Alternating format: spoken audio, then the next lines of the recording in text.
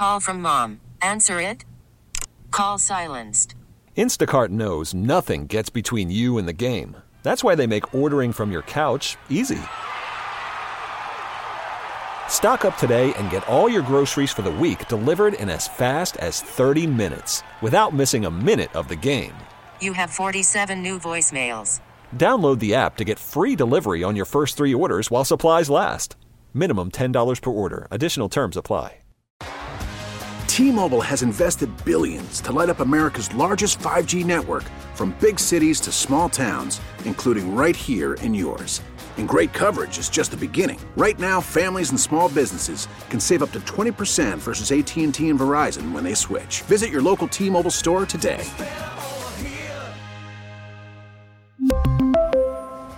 Plan savings with 3 lines of T-Mobile Essentials versus comparable available plans. Plan features and taxes and fees may vary. Welcome to Special Edition. I'm Paula Degnan. This week, we'll talk scams and how you can avoid them. We'll also hear from a local attorney who's taking on business interruption insurance. Mark Peterson with the Pennsylvania Golf Association getting us set for heading out to the course. And we're going to start things off today by meeting Jean Kiddoo. She is with the Federal Communication Commission, and Jean is going to tell us about how TV stations changing frequencies are going to affect your TV at home. With a little bit of background, here's Jean. One of the things that we do at the FCC is make sure that we use the nation's airwaves as efficiently as we can, and we've identified the TV spectrum that TV stations use to broadcast their signals as an area we could use more efficiently and therefore free up some spectrum for wireless carriers. American consumers have ever-increasing demand for faster and faster speeds and more capacity for their wireless devices. So we're rearranging some TV stations across the country to use less airwaves more efficiently and free up space for wireless carriers. So what that means is that if a viewer watches TV using an antenna, meaning a rooftop or an indoor antenna, as opposed to cable or satellite subscription to get their local TV, they'll need to rescan their TVs each time this happens so that their TV knows where to find the channels at their new place in the airwaves. When you talk about something like this happening, are there any possibilities that people are going to lose their channels? There should not be, no. What we made sure we did when we reassigned frequencies to stations, we made sure that the new frequencies would allow them to broadcast to the same coverage area and the same population that they had before. Now, while the change is happening, sometimes there's a brief period of time when a station goes on to an interim antenna while they put their new antenna up on their tower, that there may be some decrease in the coverage, but ultimately it should be the same. So it should be a seamless proposition from beginning to end. Right, and viewers just need to know that they need to rescan their TVs when this happens to find the channels. Now, when you say rescan, what exactly does that mean? Well, when a viewer sets up a TV to use an antenna for the first time, they need to scan the TV to find all of the available local channels. What that means is they basically just go into the menu function on the remote control and scan the TV, and they had to do that when they set it up.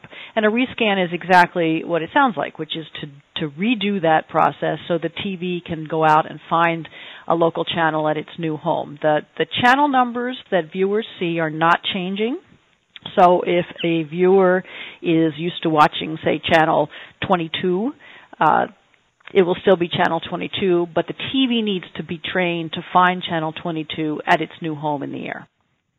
Ah, okay. So it's more or less for the TV's benefit rather than the viewer's benefit of the change in the channel. Right. We want to make this as seamless for viewers as possible. So stations really do want to continue to use the same channel numbers, so viewers who are used to tuning to channel 22 or 64 or whatever they're used to, they'll continue to do. It's just that the TV needs to be retrained. And then how would someone know that this is either happening or has already happened, that they would have to go and do this? Is there a way? Yes, so there's a couple different ways. The TV stations who are affected have to give notice to their viewers at least 30 days in advance, so there'll be public service announcements and on-screen text messages and other things that they use to make sure their viewers are aware of the change and what the date will be on which they'll make it. We also have information on our FCC website, which is www.fcc.gov/TV rescan, and there's a map. A viewer can put his or her zip code in and see which stations are locally available and whether any of them are making the change and the time frame. And then just generally a good rule of thumb is if a viewer has an over-the-air antenna TV and notices that a channel that they're used to seeing seems to have gone missing, they should probably rescan, and hopefully that is what happened, and that'll bring the channel back. But traditionally, you would only have to rescan once, correct? Well, it's always a good idea. It's sort of like rebooting a computer. It's probably a good idea to do it once in a while. If a viewer hasn't done it in a couple of years, since they set up the TV the first time, they may find that there are actually more channels available locally for free than they knew they had, because what the TV will do when it goes out in the air and scans, it goes through the whole range of possible channels. And local stations are bringing on what we call sub-channels or multicast channels all the time. And those are those, if you watch over-the-air TV, you're used to seeing maybe channel 22.1 and .2 and .3. Well, those .2 and 3 channels are new streams of programming that TV stations are putting out. So it may be a happy circumstance to rescan so the viewers can see that there are actually many more stations available than they thought.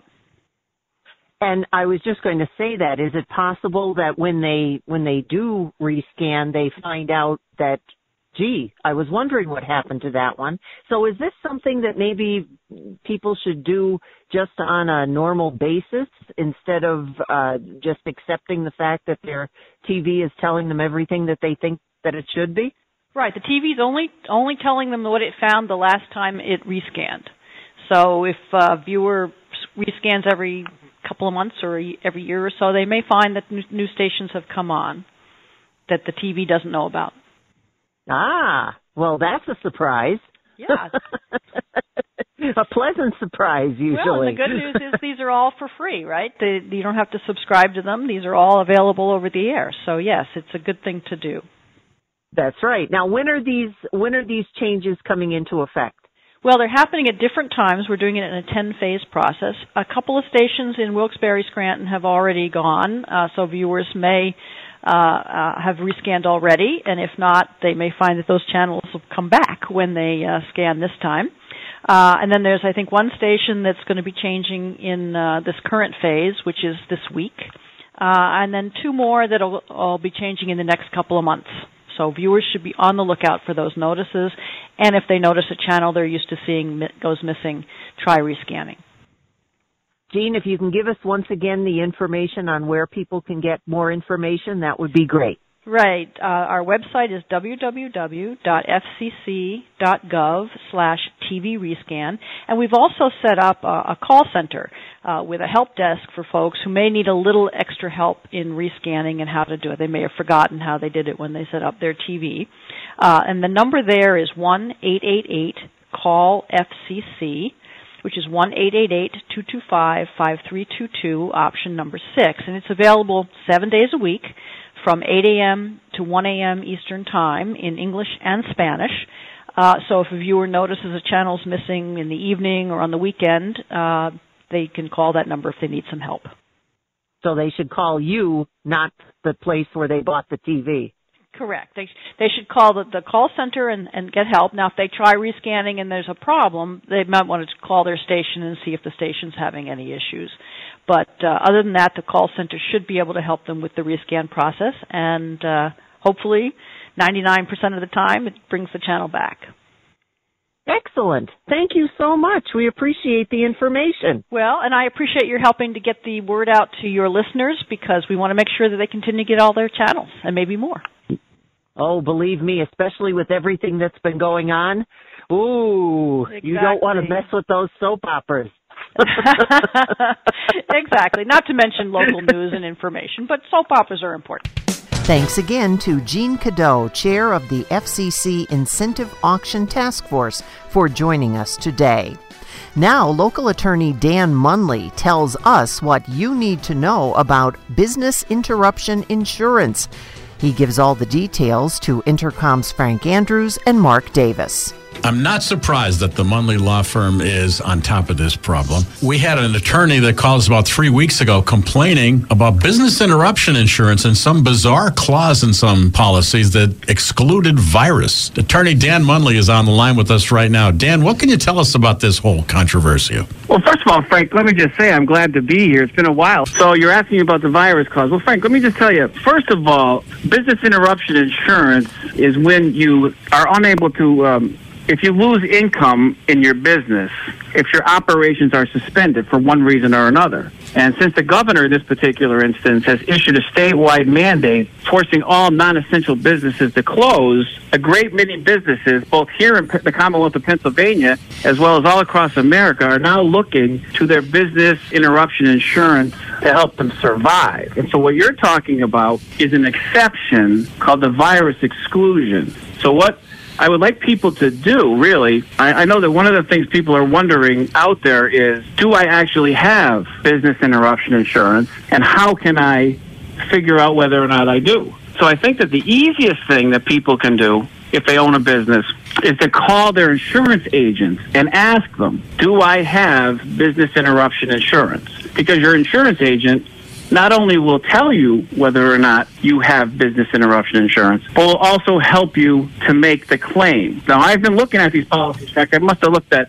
60, 70 different insurance policies over the last couple of weeks, trying to help businesses all over northeastern Pennsylvania apply for this business interruption insurance. And what you're talking about there, the virus exception, is an exclusion to the business interruption insurance. So in other words, Frank, let's say you have in your policy business interruption insurance where they're going to pay your income for the time that your business has been interrupted. And then you have to go to a separate section of your policy for the exclusion section.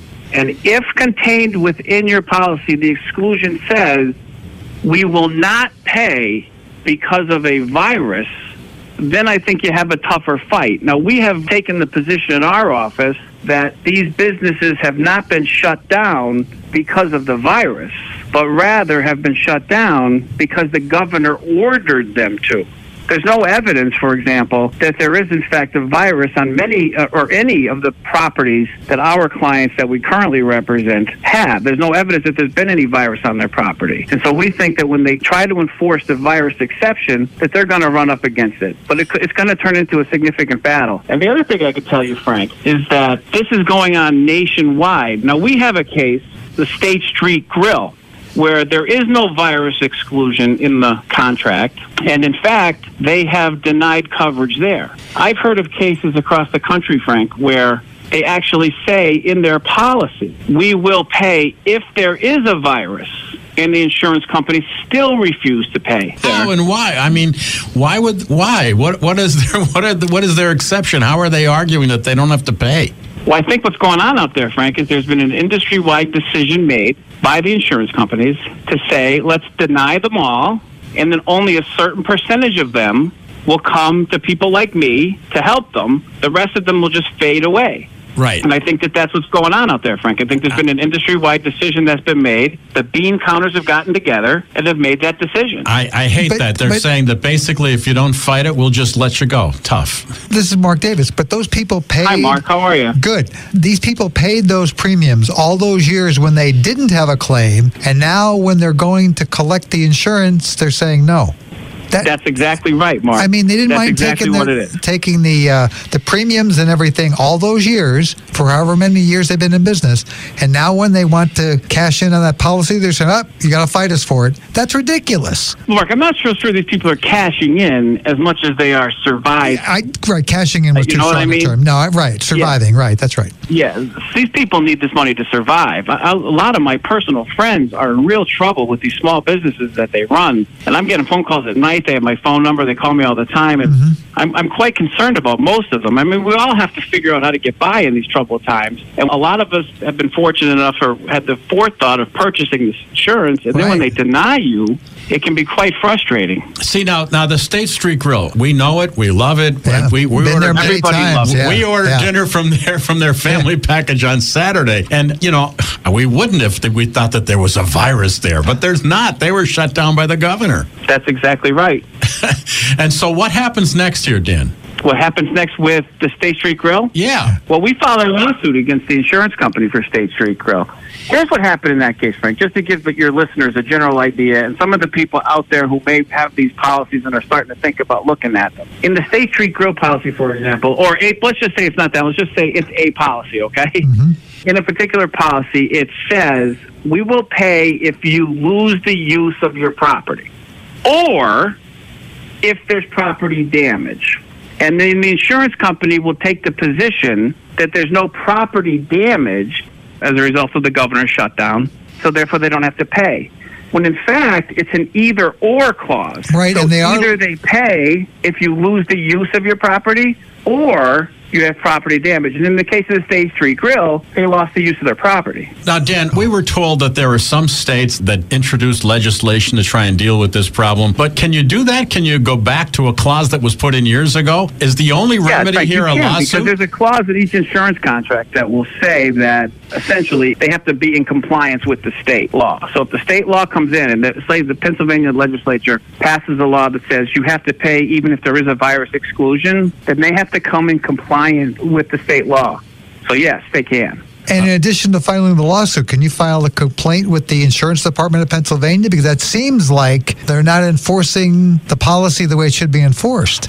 I've never done that personally, Mark. I don't know. I'm just thinking anher avenue to make a complaint, because it seems like they paid the premiums in good faith. Now when they need them most, they're saying, nope, that's not covered. Well, that's what's called bad faith, which is another component of the claim we have with State Street Grill. There's no legitimate reason for denying that. And let me tell you something else, Frank, which is something that I think your listeners should consider as they're thinking about this particular policy, and that's this. When we get going again as a society, people like the State Street Grill are going to have to remove 40 to 60% of their seating in order to stay in compliance with the social distancing problems. And so they're going to lose a significant, say it's 60% if they were open and running full speed ahead, they're still going to lose 60% of that business. So this loss that they're going to sustain is going to continue to lengthen. Right. And in addition to that, if you think about like the Viewmont Mall, for example, all those stores contained within the Viewmont Mall, they all depend on foot traffic for their business.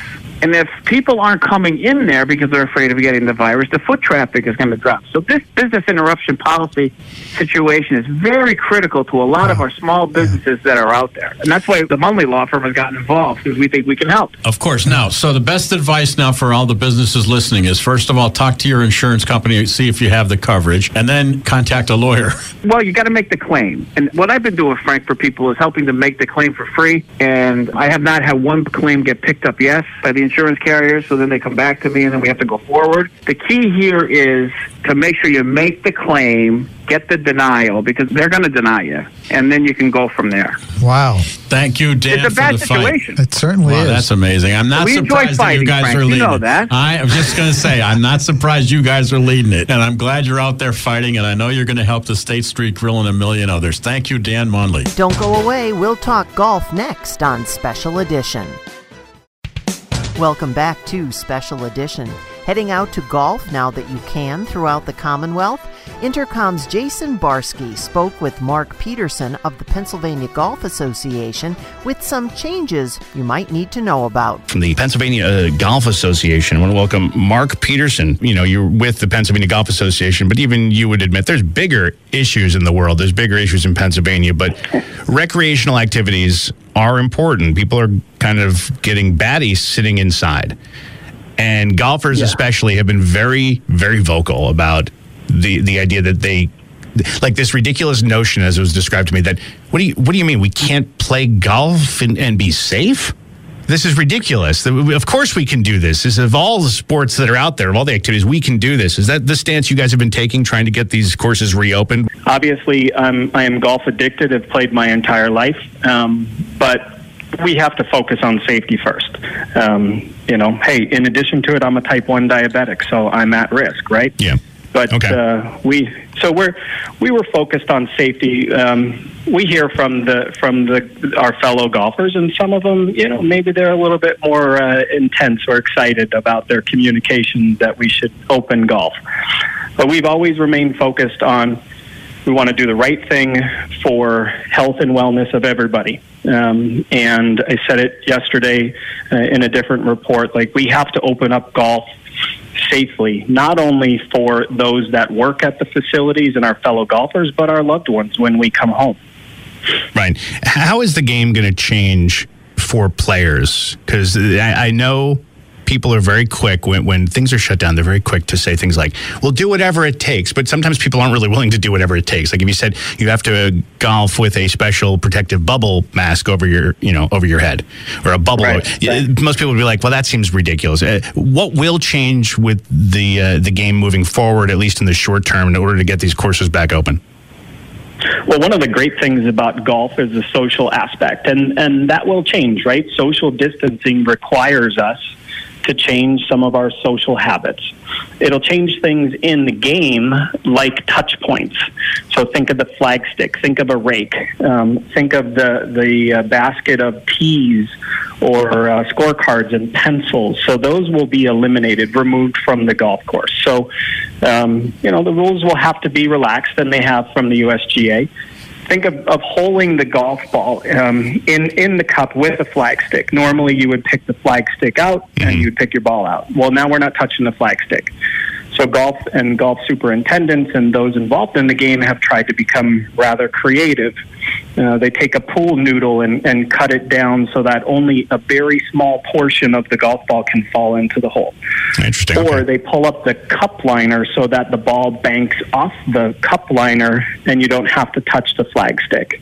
The USGA's, provided some modifications to handicap score posting for your handicap index to say that, if it banks off a hole liner, what would you most likely get? So some players may take that 5-footer and just ram it as hard as they can in hopes to hit the hole liner. No. Is that maybe hold? Probably not, but we'll let that.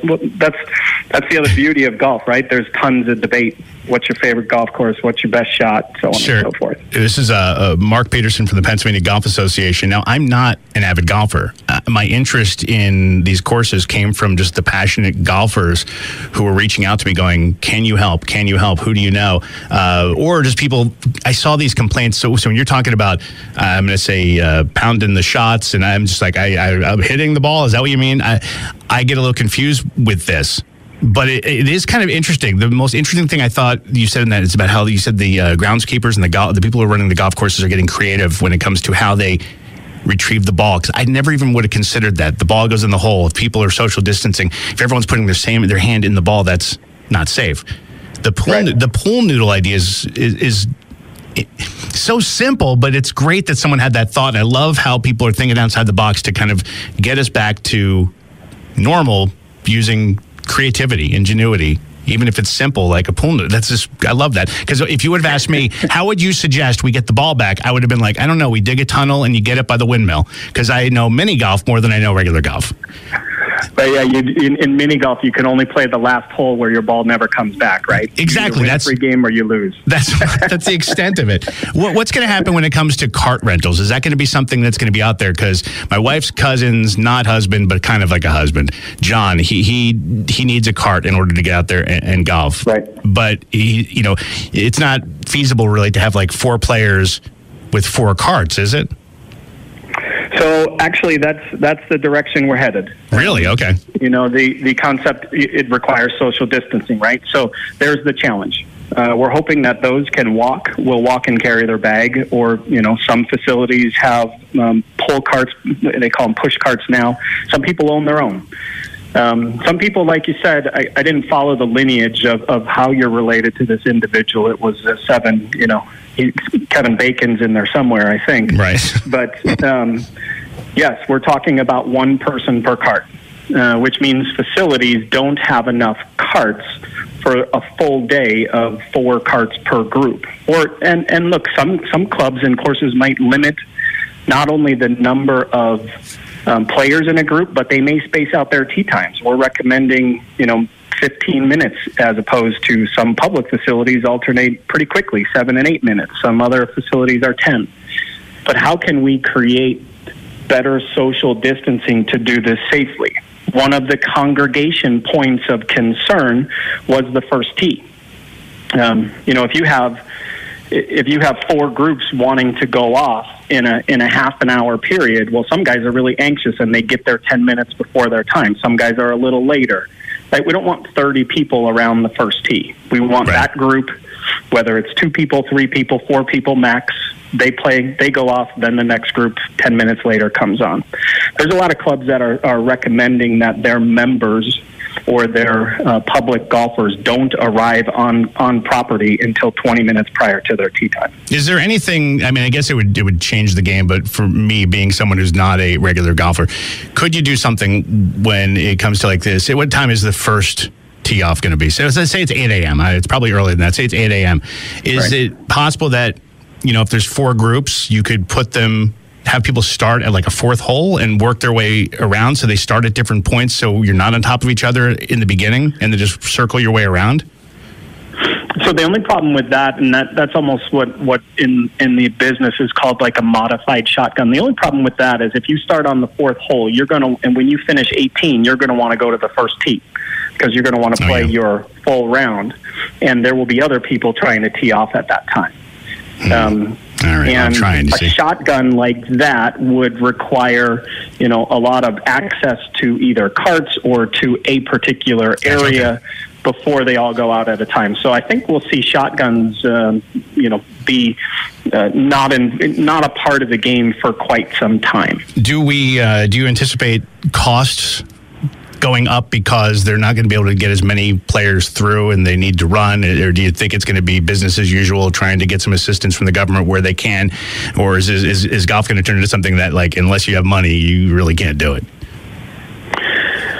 Well, I mean, look, there's this idea that golf is only for those who have money, but there's more public facilities than private facilities, not only in Pennsylvania but across the nation. There's opportunities for rounds of golf that are less expensive than others. Right.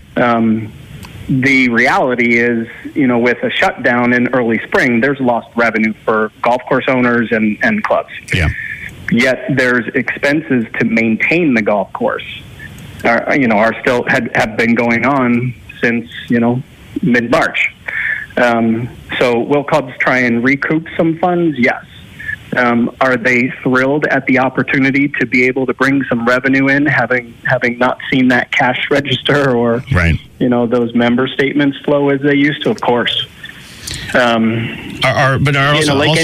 any group of small businesses, golf is no different, right? There's going to be some really tough times for some, facilities, and others will weather the storm maybe a little bit better. Are you going to suggest, or is the state requiring some of these places to have their clubhouses shut down, so after the game you're kind of just leaving and as opposed to hanging out?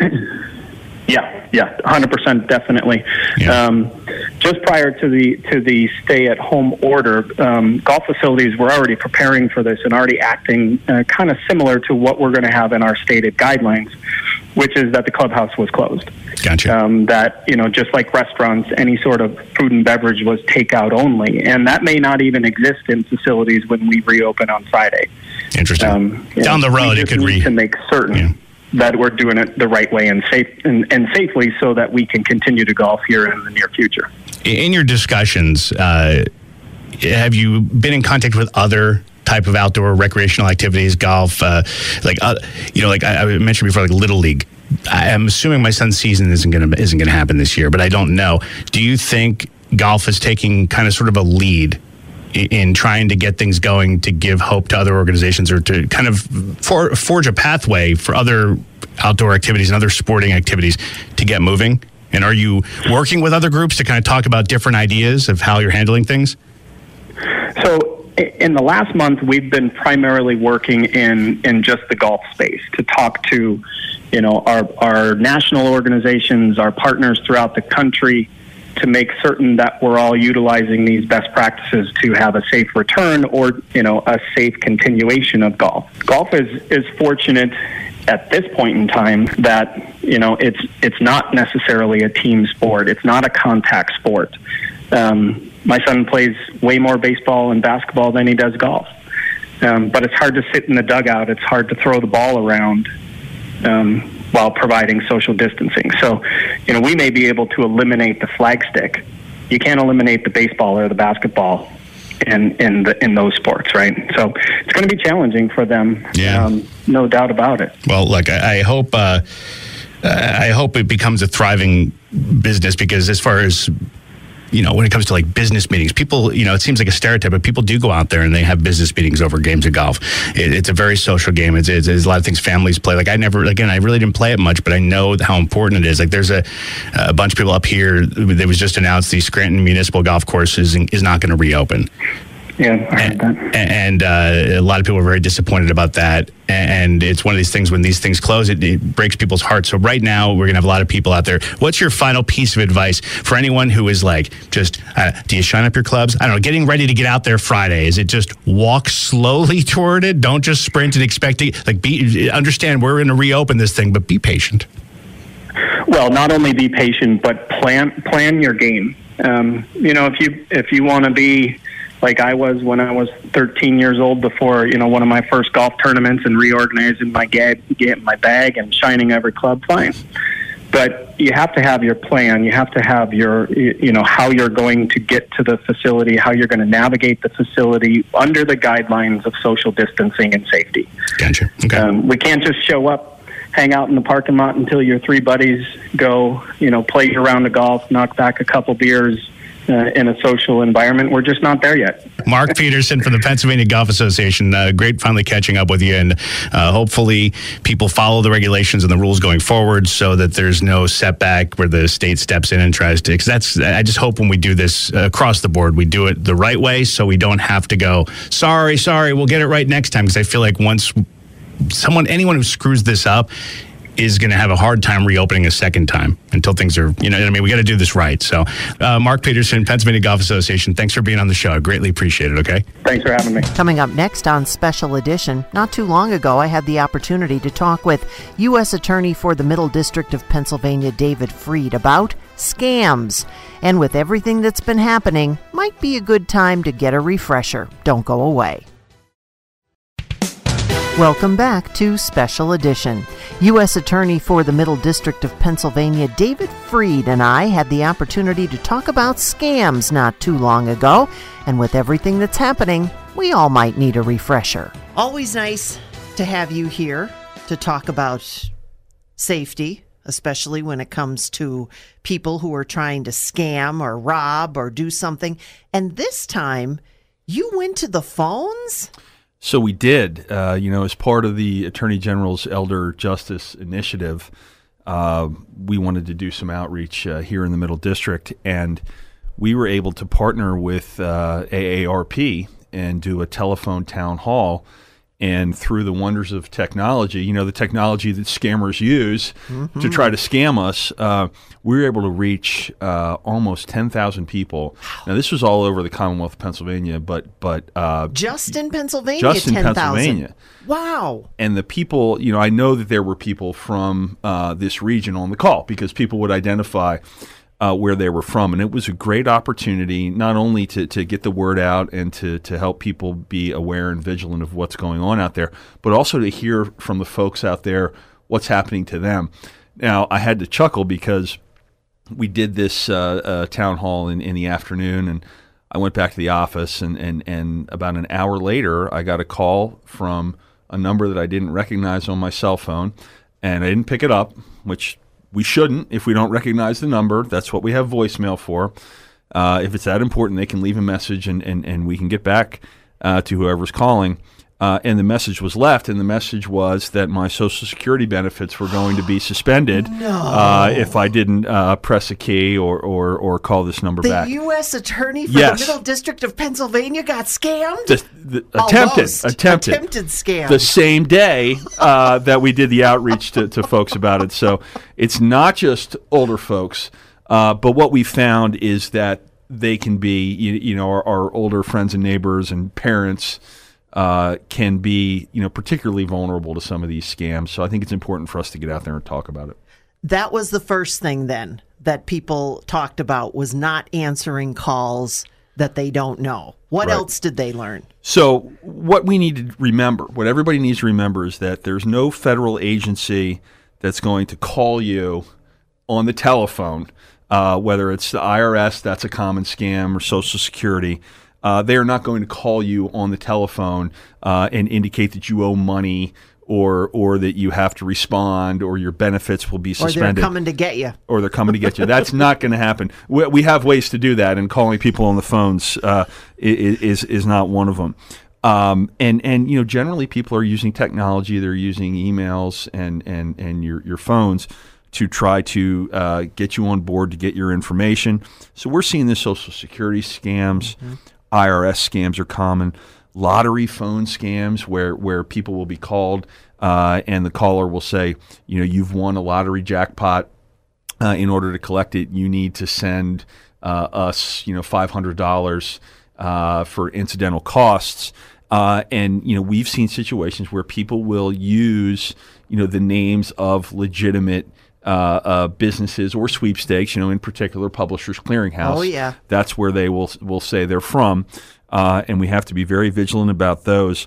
One that hit home in particular, and I know this has happened all over this district at 2 points for people connected with me. One was a good family friend, and one was my aunt, and I got a call from her husband, and they were in Florida, and they're older folks, and her husband called me and said, you need to call your Aunt Gail right now. She is on her way to the bank to transfer money to someone who called, because they called and said that, your cousin was in a fight and he was arrested and in jail, and they need money in order to get him out. Now, the story was somewhat plausible because this is a younger cousin of mine. They had his name. He's a great kid. But the story was he was at a wedding in Buffalo, New York, and something happened after the wedding. They had his name. They had his name and all his details, and they knew to call his grandmother to try to get this money. And it was so believable. And this is an educated woman, lives in Florida, very comfortable living. And she was going to do it because she was worried about her grandson. Now, luckily, her husband was smart enough to call, but she wouldn't listen to him. So he called, the nephew who's the U.S. attorney and said, you better get your aunt on the phone.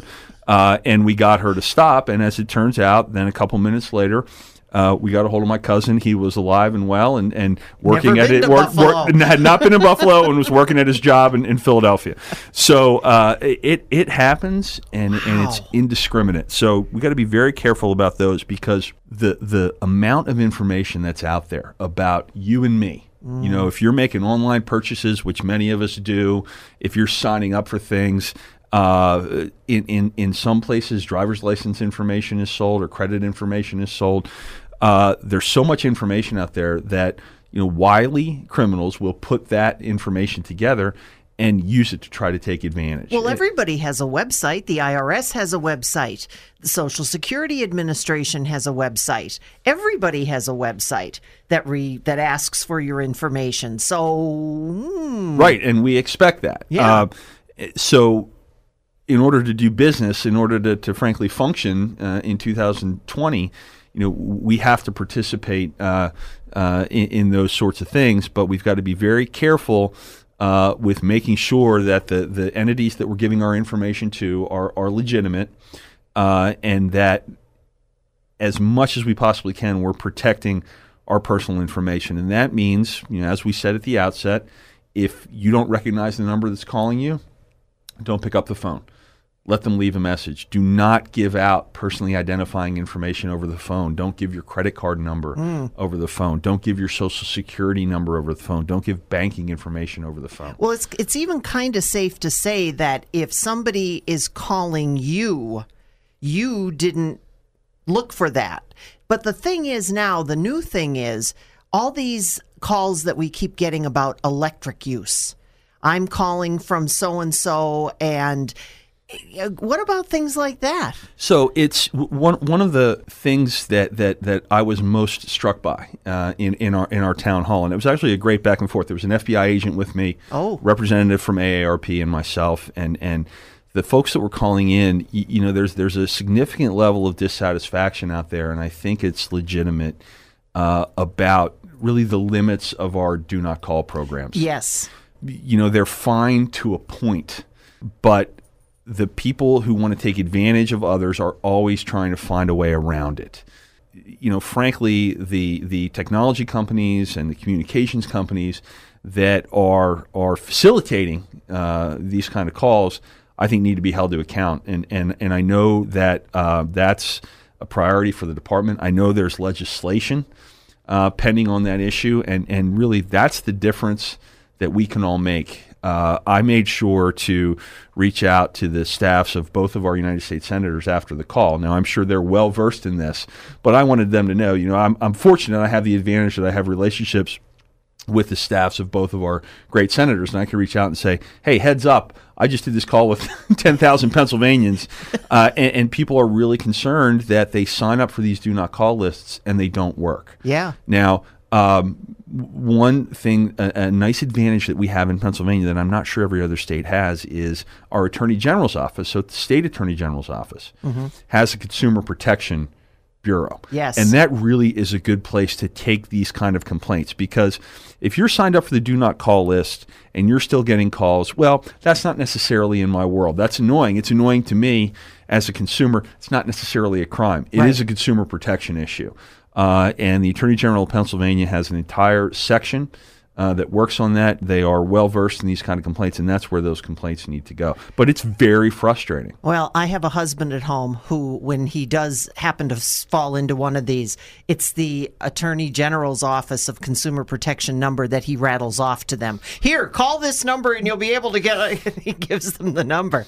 But there are, I guess, you would think, I don't know, do you think by now that people would know better? I think the scams get more and more sophisticated, and when the criminals are using information that they've gleaned from somewhere, and there's always a new scam. There's a new method, and it might be something that's going on in the region. Like, let's say there was flooding in the region, right? There'll be scams around that. Let's say there was a bad hailstorm and a lot of hail damage. There'll be scams around that. So we've all got to be very careful about anyone, frankly, who's coming to us unsolicited, unwarranted, and trying to get our personal information. And was most of the calls that you were dealing with just about telephone? Was there email included? Was there even some people coming to the door?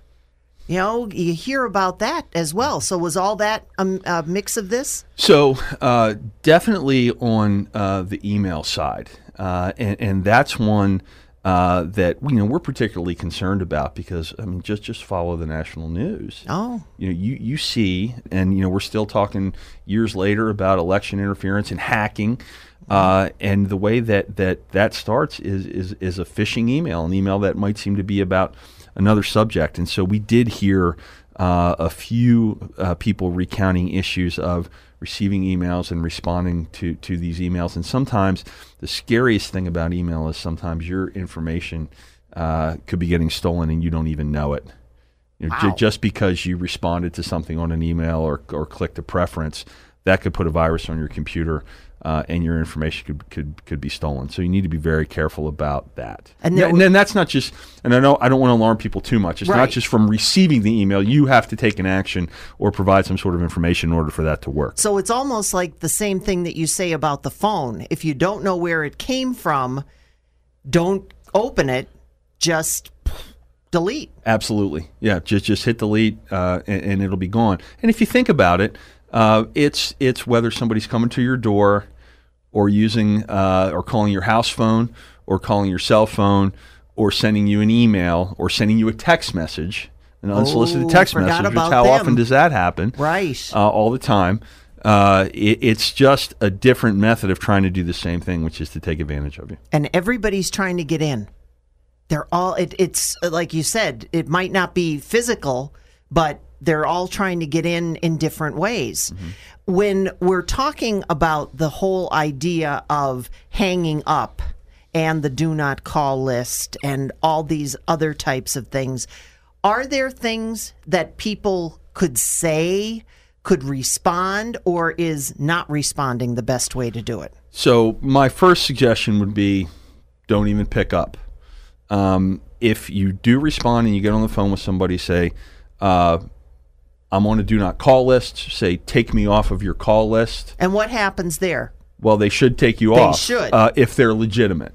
If they're not, well, they'll keep calling you back, but then you'll know. And if you keep getting these harassing calls, that's number one, a place to go to the Attorney General's Office, Consumer Protection. Now, we had one person call in who recounted, gosh, I'm not sure, 30 calls over the course of a couple of days. And when that happens, and if you've communicated, I do not want to receive your calls, when the calls keep coming with that frequency, that's the sort of thing where you can call your local police and say, I am absolutely being harassed by this. Now, I caution that you want to make sure if that situation is going on, even if you have a little pad by the phone, keep a little log of when those calls have come in. I've got 12 calls over the course of 4 hours. Wow. Or something like that. Yeah. Document that because that's something a local police department might be able to help out with. There are some, the AARP has amazing resources, and I'm not a paid spokesperson for the AARP, but they have a list of numbers that you can call and hotline numbers. The FBI has a hotline number. That's 1-800-CALL-FBI. There's a Victim Connect hotline, 855-484-2846. So there are a lot of resources out there for people who are willing to take advantage of them. Now, what we've seen, and it's understandable, is that sometimes when people are scammed, they're embarrassed, right. They're ashamed. And especially if you lose money. Right, and they don't want to come forward and talk about it. And we understand that, and that's what the hotlines are for. But the fact is, it's unfortunate if it happens, but the more information we have, the better chance we have of getting to the bottom of it and making sure that somebody else doesn't get victimized. So one of the messages that we wanted to convey in the call, and that I want to convey every time I talk about this, is if it has happened to you, you are not nearly alone. This happens all the time to people who are quite sophisticated because the criminals have gotten more sophisticated as well. Yeah, and as far as all the information from the call, do you have a place on the U.S. Attorney's site that people would be able to click on? And yeah, on our website, all this information is there. The victim hotline numbers are there, and to the extent that people need to call, they can call those hotlines. There are a lot of resources out there. Yeah, just make sure that you're doing the calling. They're not calling you. Right. The IRS and Social Security are not going to be calling you. Say that again. The IRS and Social Security are not going to be calling you demanding money. Federal government agencies and employees do not ask people to send money for prizes or unpaid loans, or they don't ask people to wire money, use a prepaid debt card, or a gift card, ever. What? Ever. One more time. That never happens. Besides David Freed's office, you can also contact the Attorney General of Pennsylvania, Josh Shapiro. He's been looking into price gouging and other things since the coronavirus pandemic began. Thanks for listening to Special Edition, a weekly look at the issues in the news and the personalities shaping the stories. A production of Intercom Communications. We really need new phones. T-Mobile will cover the cost of 4 amazing new iPhone 15s, and each line is only $25 a month. New iPhone 15s? It's better over here. Only at T-Mobile, get 4 iPhone 15s on us and 4 lines for $25 per line per month with eligible trade-in when you switch. Minimum of 4 lines for $25 per line per month with autopay discount using debit or bank account. $5 more per line without autopay, plus taxes and fees. Phone fee at 24 monthly bill credits for well-qualified customers. Contact us before canceling account to continue bill credits or credit stop and balance on required finance agreement due. $35 per line connection charge applies. See T-Mobile.com.